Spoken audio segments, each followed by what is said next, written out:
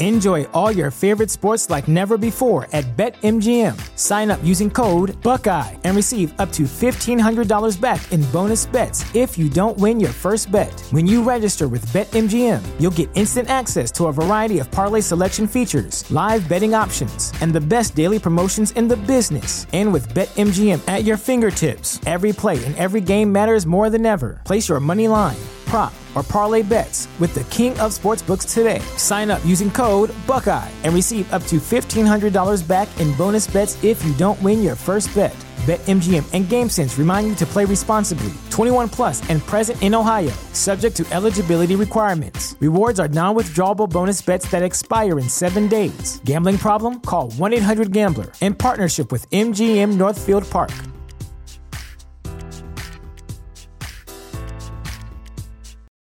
For the ones who work hard to ensure their crew can always go the extra mile, and the ones who get in early so everyone can go home on time, there's Grainger, offering professional-grade supplies backed by product experts so you can quickly and easily find what you need.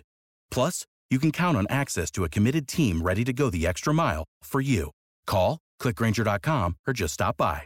Grainger, for the ones who get it done.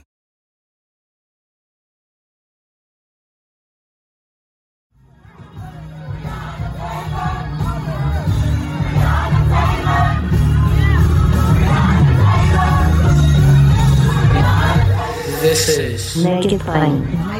MIP With Masamela Matfumo. Mark Thompson. Make It Plain. Get woke.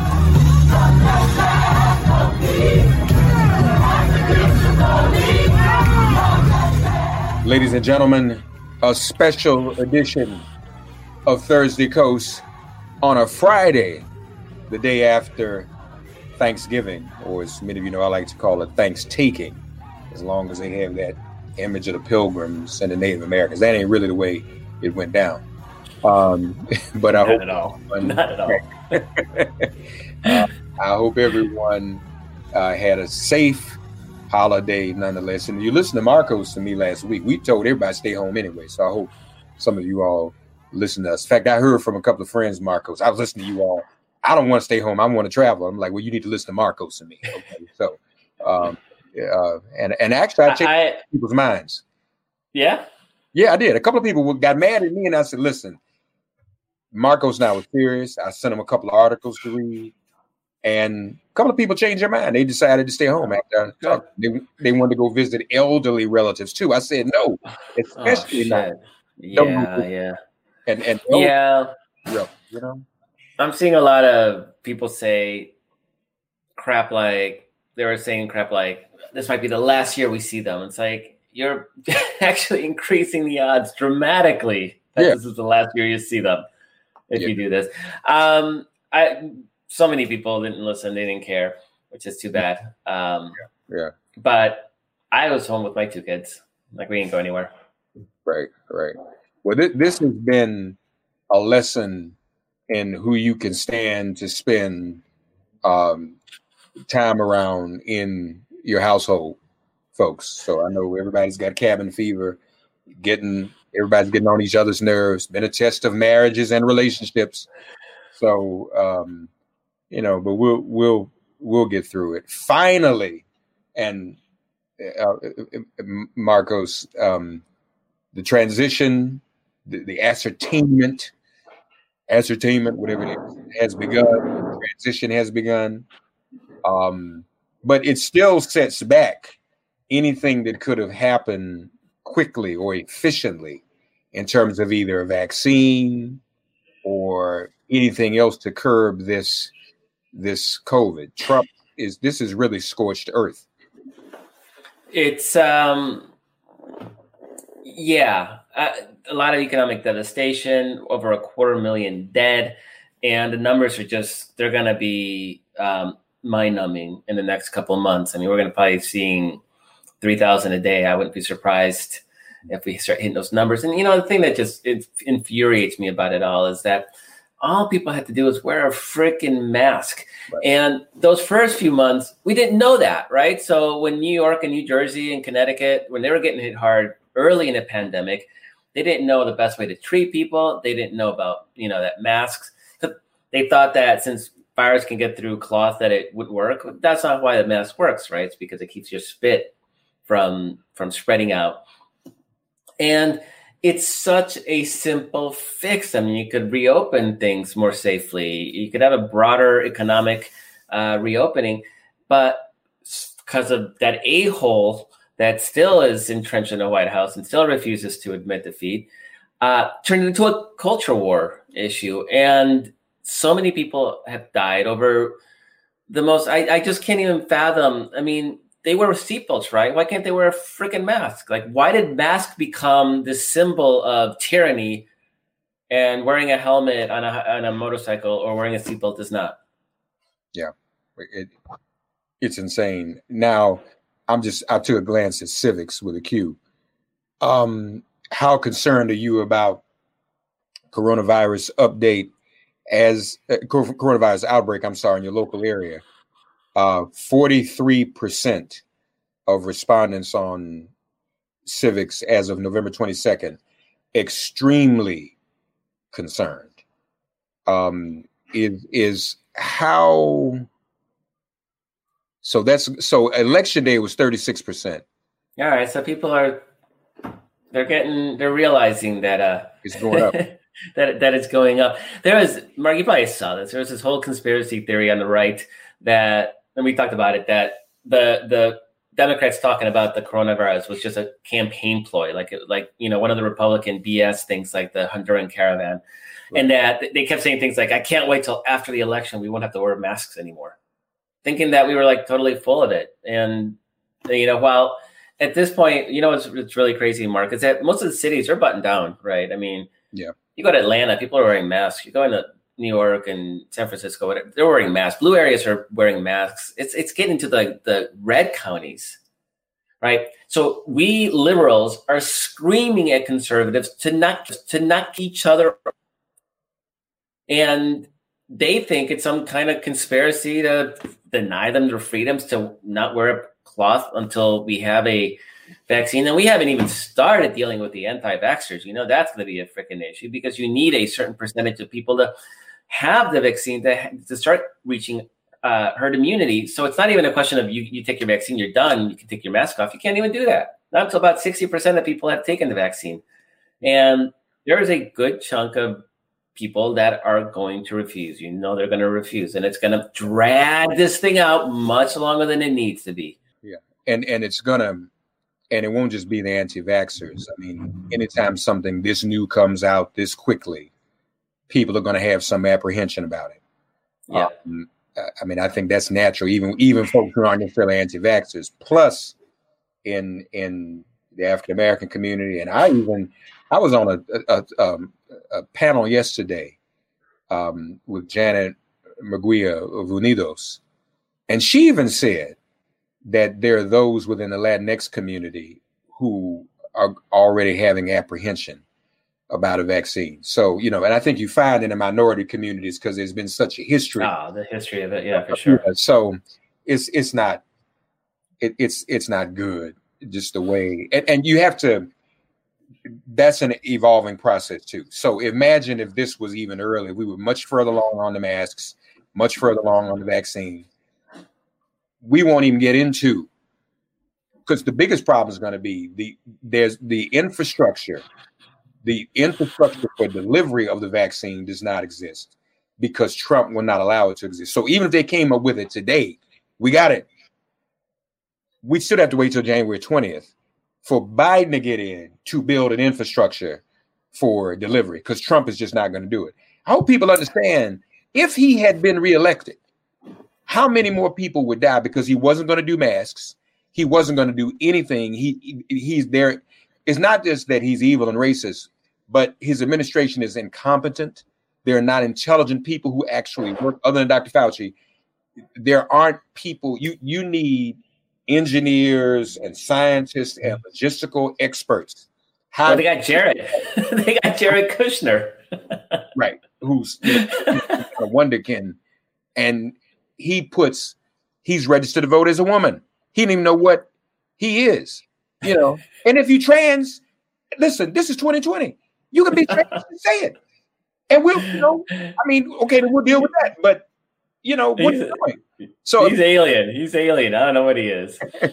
A moral psychopath. Shapeshifter. Good news is over 750,000 absentee ballots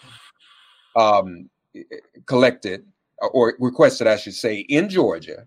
Wow, have you heard about what Roger Stone is doing? Yes. Go ahead, Roger. Yeah, I'm totally obsessed with hanging out in right-wing websites and reading the comments, because I'm just enjoying the conservative tears. It's great Schadenfreude, but there's definitely a movement to they want to write Donald Trump in. They're too stupid to realize that it's a runoff election. There are no write-ins. I mean, it's just you get two options and that's it. I mean, I guess they can write whatever they want and spoil the ballot. That works too. But there's a story on Breitbart where Don Jr. had tweeted that, like, no, people, we gotta vote for Loeffler and Perdue, and the comments were like vicious. Like, they are pissed. And Breitbart, conservative media sort of split. You have the outlets like Fox News that they're conservative and they created all the damage in the world. Nobody gets a pass. But right now they're saying, like, it's over. Joe Biden's president. Like, there's nothing left. And then there are outlets that have totally embraced the conspiracy theory, right? Breitbart's one of those. Breitbart's like all in on Democrats stole the election. Mm-hmm. And so it's become a breeding ground over the Republican Party doesn't support Donald Trump's efforts to fight voter fraud. They're part of the problem. They've been bought off. The Minion systems paid them off, blah, blah, blah. Brian Kemp, the governor of Georgia, is now supposedly like the biggest Republican in name only. I mean, he was the Trumpiest of Trump governors. Like, there was literally nobody Trumpier. Right. Nobody Trumpier than Kemp. And they turned on him because he signed the paperwork certifying that Joe Biden won Georgia, right? So it's creating what is essentially sort of bifurcation of the conservative media environment. And then that grassroots, I mean, they've been so conditioned over the last few years to believe all these crazy conspiracy theories that they cannot see reason. They cannot fathom. And they'll say stupid things like, how can I can't believe that Joe Biden won because nobody went to his rallies and Donald Trump had lots of people in his rallies. I mean, that's the kind of thinking that passes as sort of logical analysis in that crowd, right? So they're totally bought in that it's a conspiracy, that Dominion systems flipped 10 million votes. And Republicans clearly, desperately need to win those two elections. Yeah. If they don't, they are completely in the minority. Democrats have the trifecta. And so everything depends on those two races, and we need to win them too. But if we don't, there's a bit of an out where Mitt Romney, Susan Collins, and Lisa Murkowski have already sort of made noises about being a swing vote, right? Like, they'll vote for Joe Biden's cabinet nominations as long as they're not too crazy. And so on. So there's a hint of a possibility of a working majority for at least base level stuff, like working on COVID. If we get an outright majority, we don't need them anymore. Then we can actually govern. Still be 50-50. It'll be tough to get anything too aggressive through, but it'll be easier. And I'd rather not depend on Susan Collins because that never worked out well for anybody. So I think they need those two seats more than we need those two seats. And we need those two seats badly. So we are unified. People are excited. Stacey Abrams announced that 750,000 absentee ballot requests had been done. This is what, November 24th. We still have another week in November for an election in January. And already 750,000 absentee ballots. Now, for context, we need to get to around 2 million votes.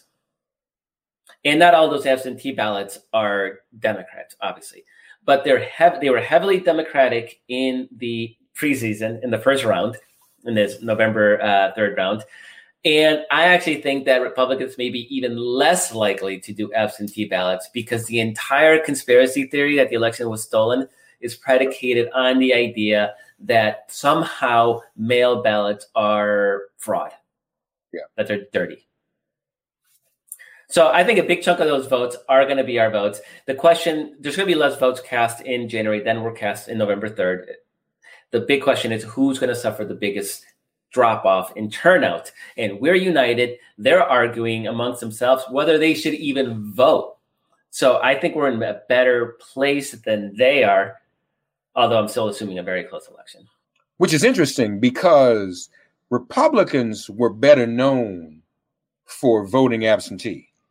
This fool has undermined his own party being in the absentee game. I mean, it may have cost him the election. Yeah. And it may have, yeah. And then are people listening? So wait a minute, I don't want to be sure I understood you. Donald Trump Jr. said vote in Georgia. And so you're saying people push back against that on Breitbart? They said no. Yeah, the comment thread, right? And there's a big question. How real is this? It could be a bunch of malcontents. It could just be letting off steam after the election. Nothing. I'm not assuming these people are not going to vote. I'm not assuming they're going to stay away.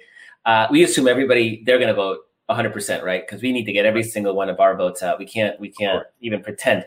But I think there's a good chance that when all the votes are cast that, some of these people may not have voted or will not have voted. And remember, Joe Biden won by 12,000 votes out of 4.4 million votes cast and change. This is going to be another razor-thin election. And so you only need 1% of those people to say, yeah, I'm not going to vote because of the Republicans are in bed with Dominion systems to deny Donald Trump the presidency. All you need is 1-2% of those people to actually follow through and not vote, and that gives us that could be the margin of victory for us. Like every percent is going to matter. Turning out every last person we can, and every little bit of people that drop off on the Republican side, that works in our favor.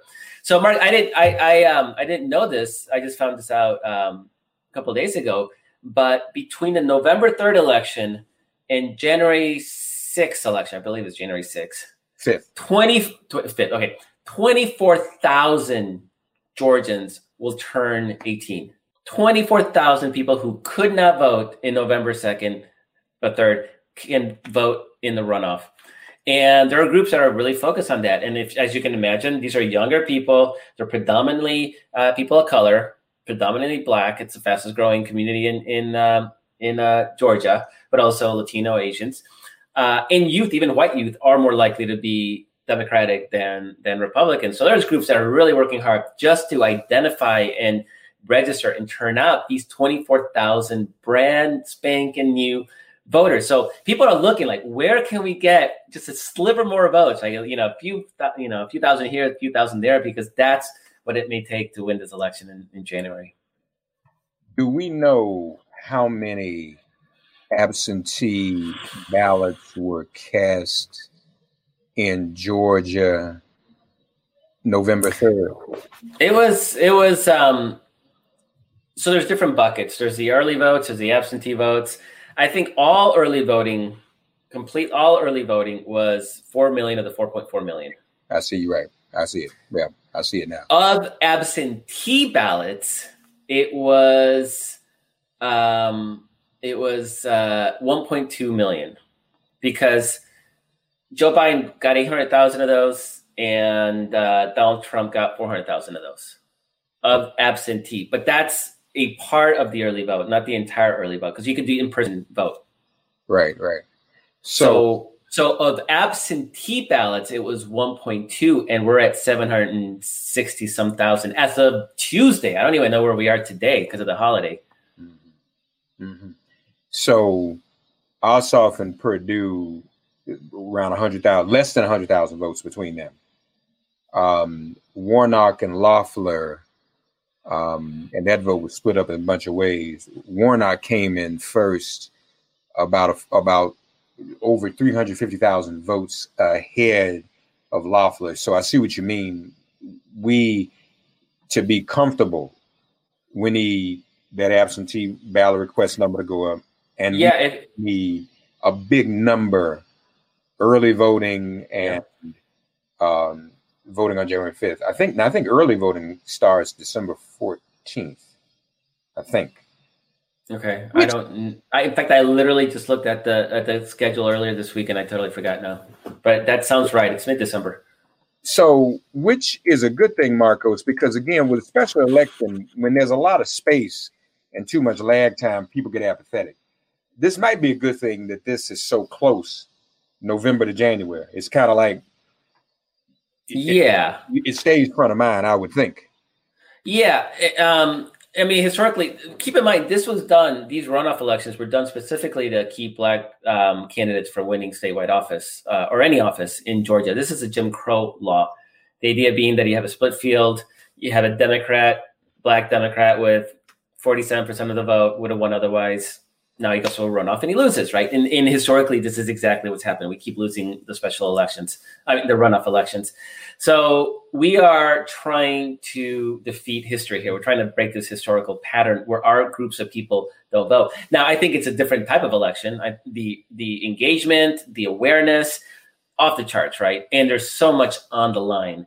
And then you compare that to the Republican side where, they're all fighting and accusing each other of being sellouts and all that.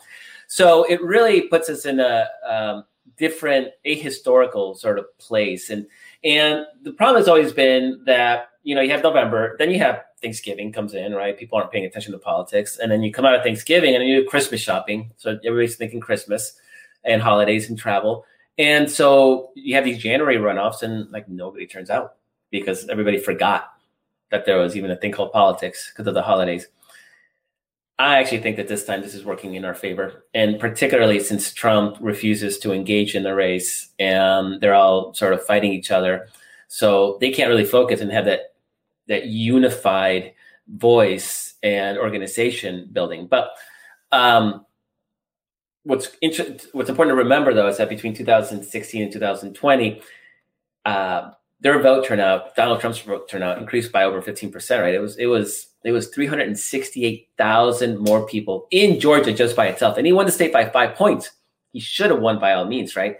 Stacey Abrams and all our allied organizations, they turned out 600,000 new Democrats between 2016 and 2020, but they're new voters. And new voters are always tough. But here's the opportunity, though. There is an opportunity. It is well understood in political science circles that once a person votes 2 elections in a row, that you pretty much have locked them in as voters for life. And so here's a great opportunity that you have 600,000 new people voted. If you can turn them out in January, that's going to be a lasting legacy of in Georgia and moving forward towards being a steady purple state. And eventually, I think Georgia is going to be like Virginia and like Colorado that were recently, relatively recent red states that became competitive purple states and are now solid blue states. The demographics of the state are a blue state, and we're working towards that. So getting people to vote twice in a row like that very quickly may actually help us. That's definitely a good thing. So Biden has made cabinet appointments. One of the headlines of Daily Kos this week was that how the market and investors, the Dow has gone up as a result. I guess that's a sign of stability. How do you feel about some of his cabinet appointments? Pretty solid. What do you think? Yeah, it's chill, right? Chill, calm. There's nobody in there that's gonna upend the system, but there's nobody in there that's gonna burn it down either. It's calm, competence, steady people. I mean, I'm not getting the sense of any sort of conservative ideologues, but there's also no firebrand Elizabeth Warren types. I mean, it's just people who are actually going to provide a steady hand. And that's what Joe Biden promised in the primary and in the general election. And I think that's what he's delivering here, which is just a steady hand and steady, competent governance. And I'm actually kind of interested in how the media is going to deal with this, because I saw there was I believe she was an NBC News reporter complaining that Biden had spent 45 minutes introducing his new national security team and then didn't take any questions. Right? It's like there's 45 minutes of substance. Why aren't you tweeting about that? What, you can ask him? You can ask him, why do you think about Donald Trump not conceding? Yeah. How's that moving anything, right? Like, Right. either cover what he talks about. So it's gonna be interesting seeing the media sort of revert to old both sides isms and Biden won't talk to the media and he won't do this and that, when he'll be speaking very clearly through actual policy. Yeah. Crazy. Right. Not used to that. No. Not used to that at all. So, and like you said, no earth-shattering picks. I'm proud of the fact there's been a movement on social media against the speculation around Rahm Emanuel. Oh God, please no. Biden cannot do that. Oh, Cannot. And he seems smart enough to know that. I'm sure there are enough people around him, like, because he doesn't bring you anything that's worse. And as you and I talked years ago, the architect of Blue Dogism was Rahm Emanuel. Oh, anti-immigrant sentiment. He fueled it. Yeah. He fueled it. Yeah. Every pick that Joe Biden has made so far has been non-controversial to all wings of the party. It's actually it's a tricky tightrope to walk. I don't think anybody's particularly excited unless you're really into technocracy, right? It's like if you just want a technocratic functioning government, then you're excited. But if anybody's an ideologue either from the left or from even the middle, right? That's still an ideologue.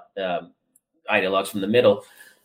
Nobody's offended, right? These are all solid picks. They're not earth-shattering, but that's what people picked in the primary. I mean, this is what we got, and so far, I'm okay with this. Yeah, no, I think you're right. I think things are pretty safe. Yeah. Now, these are all people that are capable of doing some real progress administratively with the powers they already have, and that's, I think, when you start judging people. All right, now. Yeah, and I've been talking about that in a couple of other segments. There are plenty of things that he and they can do. Like you said, even if we don't get the Senate, there are some things that can actually happen. When you have a competent group of people working, when you have people, all they do is tweet and get upset and run around and let Jared Kushner do anything, then you don't know how to actually implement policy from the White House and what have you. We also know that Trump is burrowing people in some of these agencies. But I think Biden's even been saying, well, they're going to root them all out. They're not going to let people just out there and continue to be a problem. Yeah. Yeah. I mean, Trump did the same thing when he took office, right? It was a mass purge.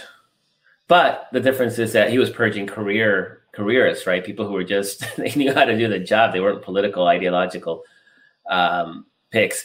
So now we got to root out all hints of Trumpism. I mean, it's just a toxic culture, and it's a destructive culture. And obviously, you can't have them sabotaging the Biden administration from inside.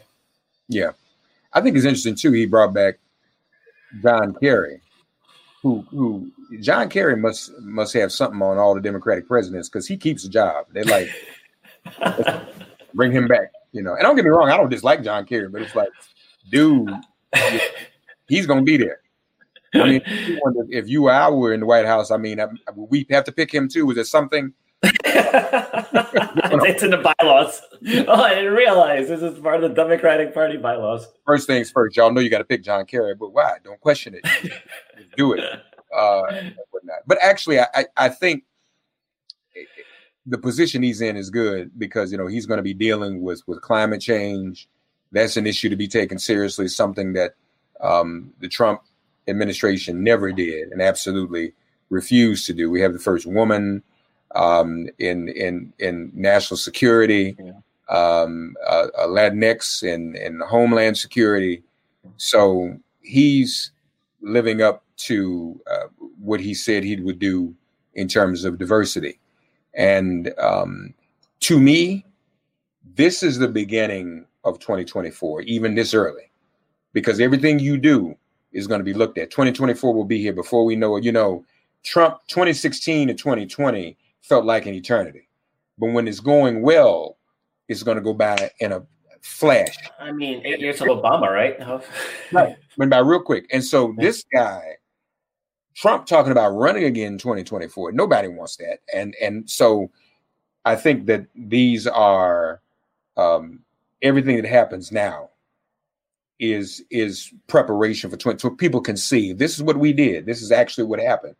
And I mean, I doubt Biden will run again. He probably shouldn't. But we have to get Kamala ready. And so everything that happens has to be that way. Now, the Senate seat in your state, California, who will they have to be a special election for that, or just be an appointment to finish the term? How does that? It would be appointed to finish. Okay. No, not the term, because she still has 4 years left. So it would be 2 years and then a special. 2 years. I believe, I could be wrong. But I actually think there's a real good chance at this point that Governor Gavin Newsom might actually have two appointments to make, because Dianne Feinstein just surrendered her chairmanship of Judiciary, and which was good because she was under intense pressure. And I'm not sure why she would stick around. I mean, she's pretty old, and it really is time. She should not have run for re-election. It's time for a change, of generational change in that seat. Somebody who better represents Northern California. She had her heyday, and it's not now. So there's a good chance. And who could it be? Oh my God, it's California, right? There's 2,000 amazing Democrat. The bench is so deep. It's so deep that I actually, if I'm Gavin Newsom, I actually want both those seats, because that way you can. People are going to be pissed, right? No matter who you pick, it could be a Latina, and then the Black community or the gay community is pissed, right? Because we have, California is so rich and diverse. So there's going to be a lot of pressure to maintain that diversity, particularly with Kamala Harris being the person who's exiting, right? And she's one of our only two Black Democrats in the Senate. So definitely that, but it's also a state that is plurality Latino, right? And there should be Latino representation. So it's going to be tough for Gavin, and he'll be in a lot better shape if he gets two. And I think the country in general would be in a lot better shape. I mean, like I said, there's so many great Democrats here. Having somebody who's a strident progressive instead of Dianne Feinstein would be a huge upgrade to the Democratic caucus in the Senate. Yeah, you're right. No, because Dianne, and it's funny, it's the little things that take you out, aren't they? She's hugging Lindsey. I mean, and if people have known for a while, come on, Dianne.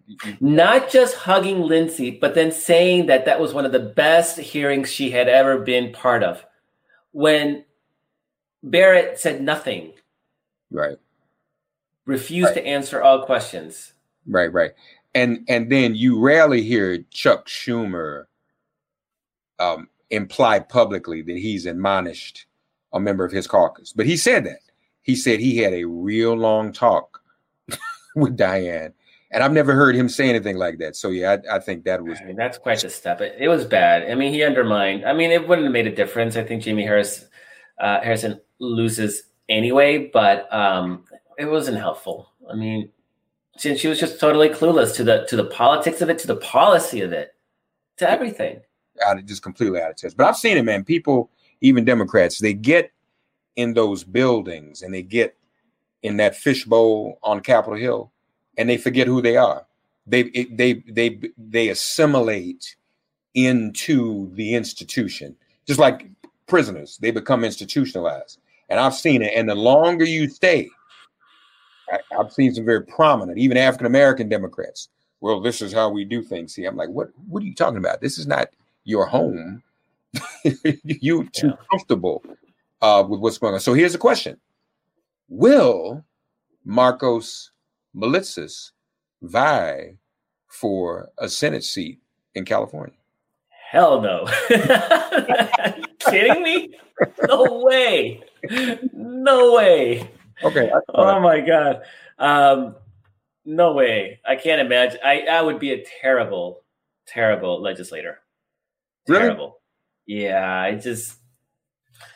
I like my life. I have a good life. Even here in I work out, I hang out with my kids. I cruise the internet, read about news, like going to hearings and dealing with constituents, and everybody hates you. And actually, I don't have a problem with everybody hating me. I mean, I guess that's part of my job, being a writer, a partisan writer. But I would guarantee you within 1 week of me being a senator, there would be a YouTube viral clip of me in a hearing asleep with like drool coming out of the side of my mouth. Guaranteed. Guaranteed. And, because we see the hearings that are exciting, right? Like Supreme Court justices or impeachment. We don't see the hearings that are like pension reform. Right. We don't see those. No. Right. Yeah, so I wouldn't. No, I wouldn't. I wouldn't last. If I could have any job, I would love to be. I would take, like, if they said you can have any job you want in a Biden administration, I would say ambassador to Germany. That I would do. Okay. That's it. There's no plan B. And I am not getting ambassador to Germany, so I think I'm safely here in Berkeley. I'm not going anywhere. All right. Well, folks, a special edition of Thursday Coast on this Friday of the holiday weekend. Hope everyone is still having a safe and healthy holiday weekend. Marcos, best wishes to you and yours. If you travel, please quarantine.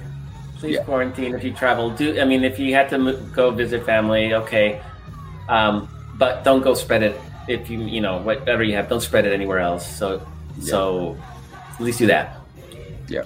Please be careful, folks. We'll talk to you next week, Marcos. Thank you, buddy. Yeah. Thank you so much. Have a great weekend. Talk to you next week. Thanks for getting woke and listening to Make It Plain. Please remember to listen, like, subscribe, and wherever you get your podcasts, please give the show a 5-star rating. And please do spread the word. Let's all continue to pray for each other during this pandemic and this police-demic. If all hearts and minds are clear, it has been made plain.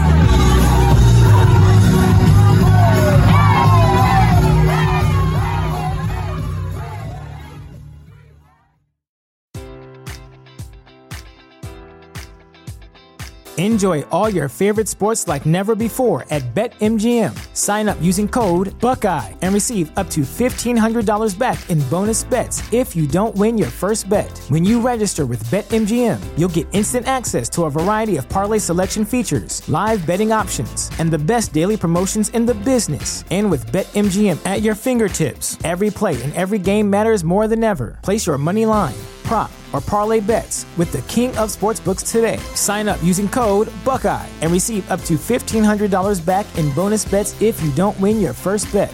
BetMGM and GameSense remind you to play responsibly. 21 plus and present in Ohio, subject to eligibility requirements. Rewards are non-withdrawable bonus bets that expire in 7 days. Gambling problem? Call 1-800-GAMBLER in partnership with MGM Northfield Park.